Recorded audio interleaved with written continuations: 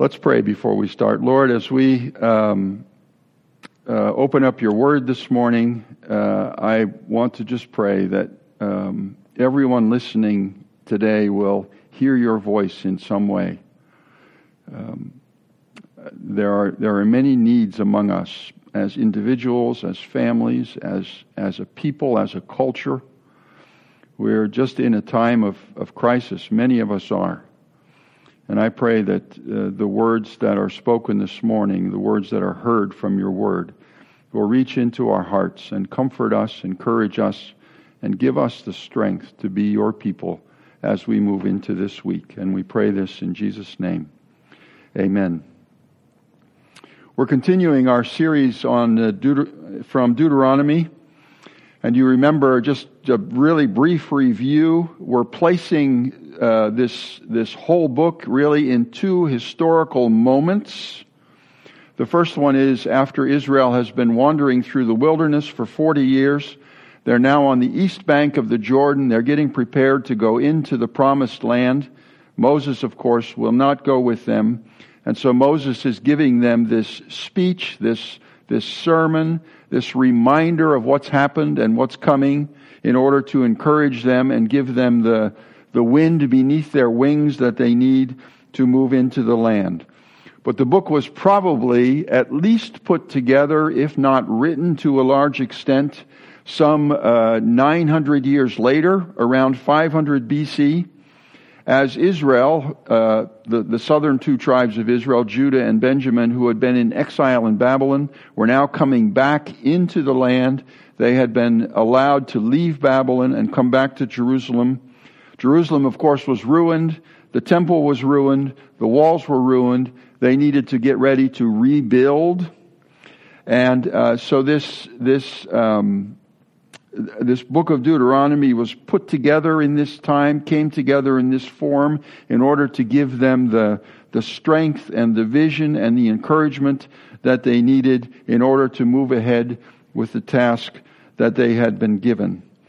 And you may remember from probably the first Sunday of Deuteronomy this quote from Walter Brueggemann, which I found very helpful in thinking about Deuteronomy. Deuteronomy looks both backward to rootage and forward to crisis, and interprets at the precise place where rootage and crisis intersect.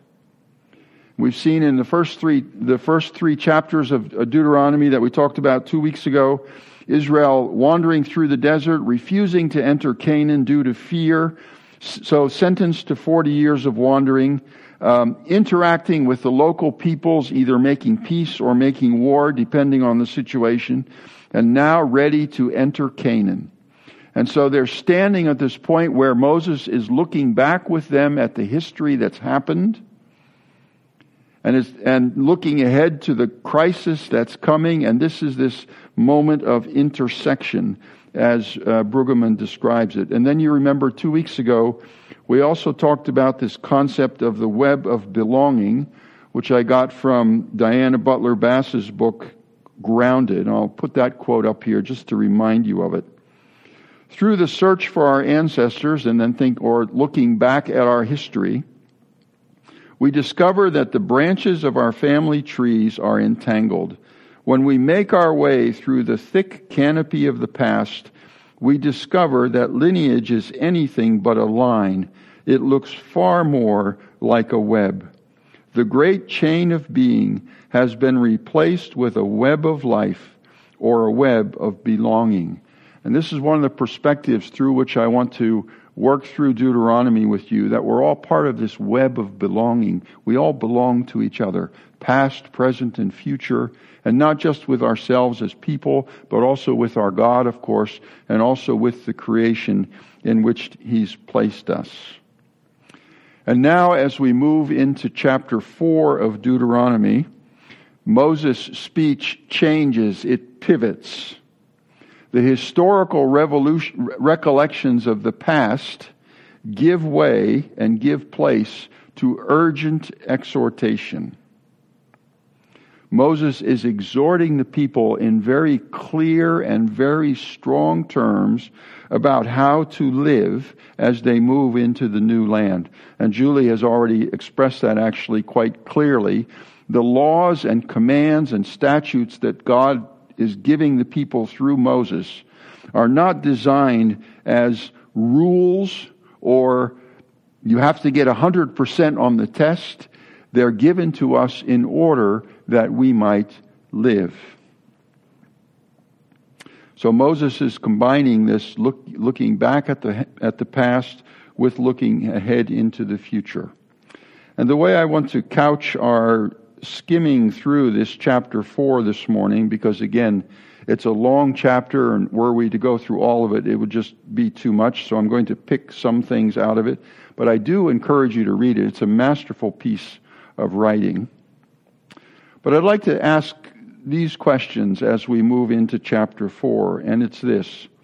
What could chapter 4, what could this chapter that we're going to look at say to those of us who are going through tragedy or crisis of whatever kind that might be? What kind of personal trouble are you experiencing? Could be something relatively minor. Could be something life-changing. Could be something earth-shaking. Could be something devastating. Could be huge disappointment. An expectation that you had that hasn't come to be. Someone who's failed you. Or maybe a group who has failed you. Maybe you feel your culture, your society has failed you. Or those standing at a crossroads. I have to make choices. I need to decide whether to go this way or that way. Or, and perhaps this is also some of us, who aren't necessarily in crisis ourselves, but we're watching people, we're close to people who are in crisis. We're close to people who are, from our perspective, perhaps destroying their lives. So this moment of crisis in which we find ourselves, what does chapter 4 of Deuteronomy, as well as the whole book, have to say to us that would encourage us and help us to be able to move forward in ways that lead to life? So I'm just going to go through and pick out a few themes and show a lot of text on the wall. The first one is from the very first verse, Deuteronomy 4:1. And now, O Israel, listen to the statutes and the rules that I am teaching you, and do them. Notice that word now. Okay, this is this pivot point. Moses has been looking back at the history. He's told all what's happened in very short form. And then he says, and now, O Israel, listen to the statutes and rules that I am teaching you, and do them. Why? And this again is the point that Julie just made. That you may live, and go in and take possession of the land that the Lord, the God of your fathers, is giving you. Listen to what I'm saying to you, that you may live, that you may find yourself a part of this web of belonging, that you may live in fellowship with those around you, that you may live in authenticity with yourself, and that you can live as part of God's creation in balance, not in an exploitative way. All of this is involved in this concept of life. And this is what God is giving Israel. This is the way, if you do this, you will live. And then just a little bit further in verse 6, he says, keep them and do them, for that will be your wisdom and your understanding in the sight of the peoples, who, when they hear all these statutes, will say, surely this great nation is a wise and understanding people. And it struck me that these words, wisdom and understanding, appear 2 times in these couple little verses. Follow me, says God through Moses, because that will be your wisdom and your understanding. And if you are in crisis of any kind, if you are struggling in any way, if there's anything that's keeping you awake at night, you know that you need a good dose of wisdom and understanding.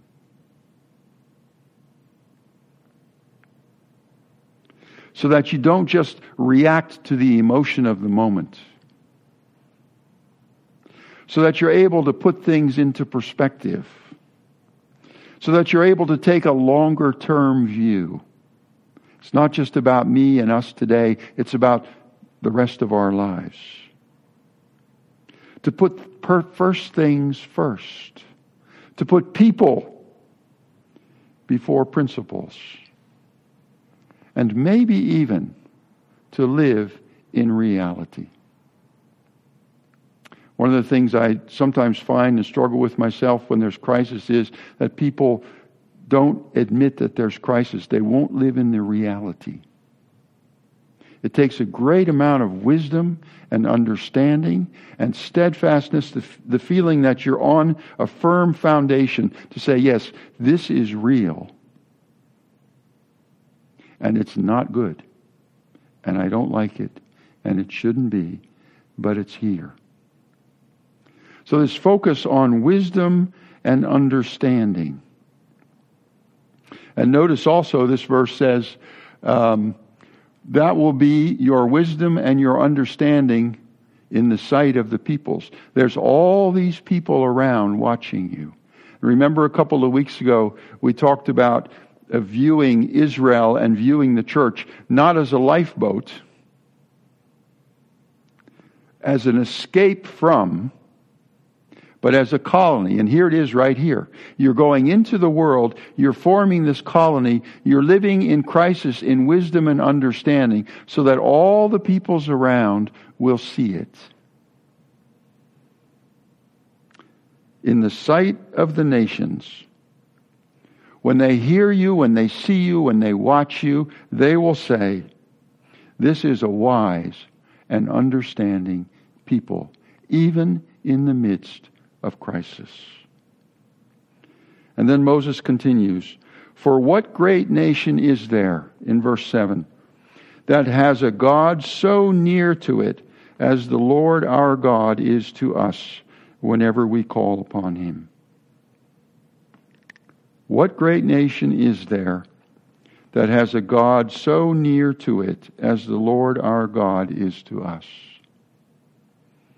This is like the first thing that Moses says. The foundation of everything. The foundation of all that he's going to give Israel in Deuteronomy starts with this idea that God is near. And if you know anything about the gods and the religions of the ancient Near East, you know that their gods were always distant and always needed to be placated. Always needed sacrifices. But God comes near. And he's in that cloud. He's in that pillar of cloud by day and that pillar of fire by night.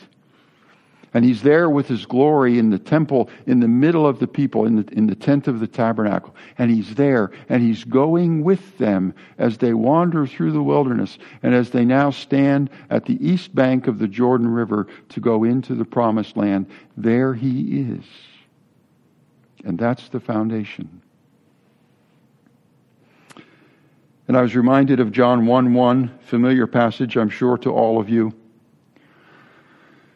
The Word became flesh and dwelt among us, and we have seen his glory, glory as of the only Son from the Father, full of grace and truth. God himself, the Word, Jesus Christ, the creator of heaven and earth, became flesh and dwelt among us. And what did we see? Glory, just like Israel saw. What did we see? Grace and truth, wisdom and understanding. All of these things in Jesus as he's with us and sharing his life with us. And then Hebrews 4 puts a little more detail on that. Since then, we have a great high priest who has passed through the heavens, Jesus, the Son of God. Let us hold fast our confession, for we do not have a high priest who is unable to sympathize with our weaknesses. What are your weaknesses this morning? You do not have a God who doesn't know how to sympathize with you, but one who in every respect has been tempted as we are, yet without sin. Let us then, with confidence, draw near to the throne of grace, that we may receive what? Mercy? Mercy for all your failings. And find grace to help in time of need. You see how this all just comes together from the beginning of the Bible to the end of the Bible? This great web of belonging. God who is near, who knows our weaknesses, who knows our sufferings, who walks with us through them, to whom we can go, and by whom we find grace to help in time of need. And then Moses goes on. Not only is this a great nation that has a God so near to us, he says, and what great nation is there that has statutes and rules so righteous? And you know, for many years I've been saying that whenever you read the word righteous in the scriptures, what's the other word that you should put in its place? Justice. What other nation is there that has statutes and rules so just as all this law that I set before you today? And what's justice all about? Justice is all about being just. Caring for the poor and the weak and the marginalized, making sure that everyone has equal opportunity, making sure that no one gets put on the side because of whatever weakness or disability or other thing that's different he or she may have. That we have eyes for each other, we see each other, we care for each other, that no one is left out in the cold. That's justice. So you see, all of these laws and rules and statutes, all that God is giving us through Moses in Deuteronomy, has this twofold thing of God is near to us and He's caring for the weak and the marginalized. And then you remember when Jesus came, the Word became flesh and dwelt among us. He went into Nazareth, and His very first sermon, in order to say, this is what I've come to do, he quoted from Isaiah. You may remember from Luke 4. The Spirit of the Lord is upon me, because He has anointed me to proclaim good news to the poor. He sent me to proclaim liberty to the captives, recovering of sight to the blind, to set at liberty those who are oppressed, to proclaim the year of the Lord's favor. And what's the year of the Lord's favor? The year of Jubilee, the year in which all debts are forgiven. These connections here. God is near to you, Israel. God is near to us in Jesus. God wants a just society. That's what Jesus came to do. The reality, of course, is that the liberation that Jesus has promised, we don't always experience. That home is still broken. That loved one is still buried. That chronic illness may never go away. That decision that you made 20 years ago to do something set your life on a course that you may not be able to change.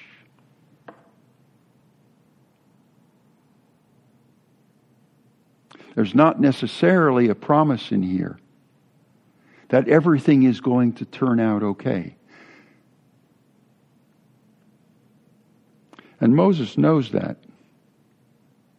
And God knows that. So he says later in Deuteronomy 4, when you father children and children's children and have grown old in the land, if you act corruptly by making a carved image in the form of anything and by doing what is evil in the sight of the Lord your God so as to provoke him to anger, I call heaven and earth to witness against you today that you will soon utterly perish from the land that you are going over the Jordan to possess. You will not live long in it, but will be utterly destroyed. And the Lord will scatter you among the peoples, and you will be left few in number among the nations where the Lord will drive you. And there you will serve gods of wood and stone, the work of human hands, that neither see, nor hear, nor eat, nor smell. And later in Deuteronomy, Moses is even more clear that he has no expectation that the people of Israel are going to live in the way that God's called them to live. He has no expectation they're going to do that. Because they're people. Because they're sinners. He knows what their history's been. He knows what their future's going to be like. And it just ain't going to turn out the way that it should. But, we go to the next passage. The very next verse. But, from there, from your exile, and remember, Deuteronomy occurs in two historical places. One is before they go into the land, so he's telling them what the future is going to be like. But the other is where they've had this future. They're coming back from exile. But from there, from that exile, you will seek the Lord your God. And you will find him. If you search after him with all your heart and with all your soul. When you are in tribulation, and all these things come upon you in the latter days, you will return to the Lord and obey his voice.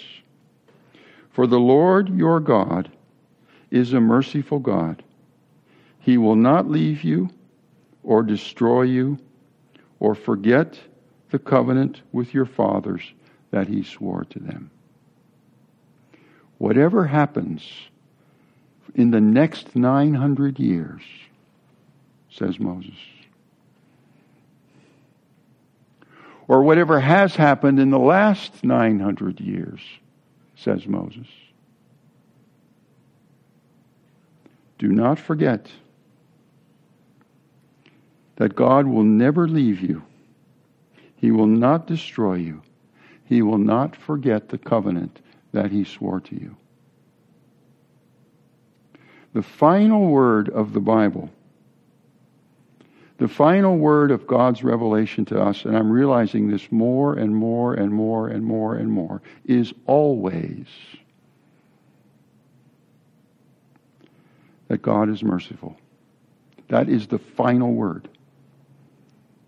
It covers everything. The final word is always that he will never leave you. Never. The final word is that he will not destroy you. The final word is that he will not forget the covenant, the agreement, the wedding vows that he made with you. I suspect you find that hard to believe. It is hard to believe. Because we have this idea that God's love and presence with us is dependent on some condition. And it is not. You can run away with it. You can make it difficult. You can run away from it, I mean. You can make it difficult. But in the end, the final word of the Bible from beginning to end is that God is always merciful. He will never leave you. He will not destroy you. He will not forget the covenant that he swore with you. And then Moses says this, "For ask now of the days that are past, which were before you, since the day that God created man on the earth, and ask from one end of heaven to the other." See what he's saying here? You go back in the past as far as you want. Go all the way back to the creation. Go to that horizon or go to that horizon. Go to that height or go to that depth. And ask yourself whether such a great thing as this has ever happened or was ever heard of. Has there ever been anything on earth in the whole history of everything that is greater than this? And what is that thing that's greater than everything else? Well, we've already referred to that. That's Jesus himself. The incarnation. For God so loved the world that he gave his only begotten Son. Jesus, who lived and walked with us and suffered among us, who turned the water into wine at the wedding, who healed the lame, the blind, and the sick, who wept over Jerusalem, who healed, as Dan talked about last week, the son of the widow, who screamed out his sorrow and anger over death at the tomb of Jerusalem, just like I know some of you do, who begged his Father to take the cup of suffering from him, just as I know that some of you do, but who still went to that place of agony, to that place of crucifixion, and let himself be nailed, and let himself be abused, and let himself be reviled, and let himself be scorned and tortured, and who in the middle of all of that cried out to God to forgive those people because they do not know what they were doing. God's mercy never ends, never fails. It is always the last word. And then he broke the bonds of death. The grave could not hold him. And then he sent his Spirit to be with us.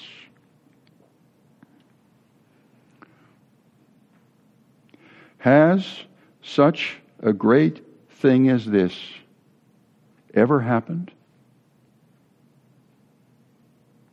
Or has it ever been heard of anywhere else? And of course the answer to this rhetorical question is no.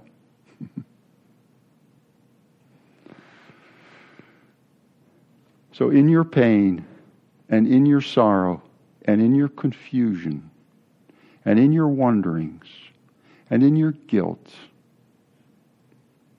and in your lying awake in the depth of the night, or in your work of the day to set things right, and all of the concerns and worries that you have, all of the regrets, perhaps all of the guilt, know that there is a God in heaven who is near you in Jesus, and that his last word over your life, over our lives, over our creation is the word of mercy. That he will never, ever, ever leave you or those whom you love who are making such a mess of their lives.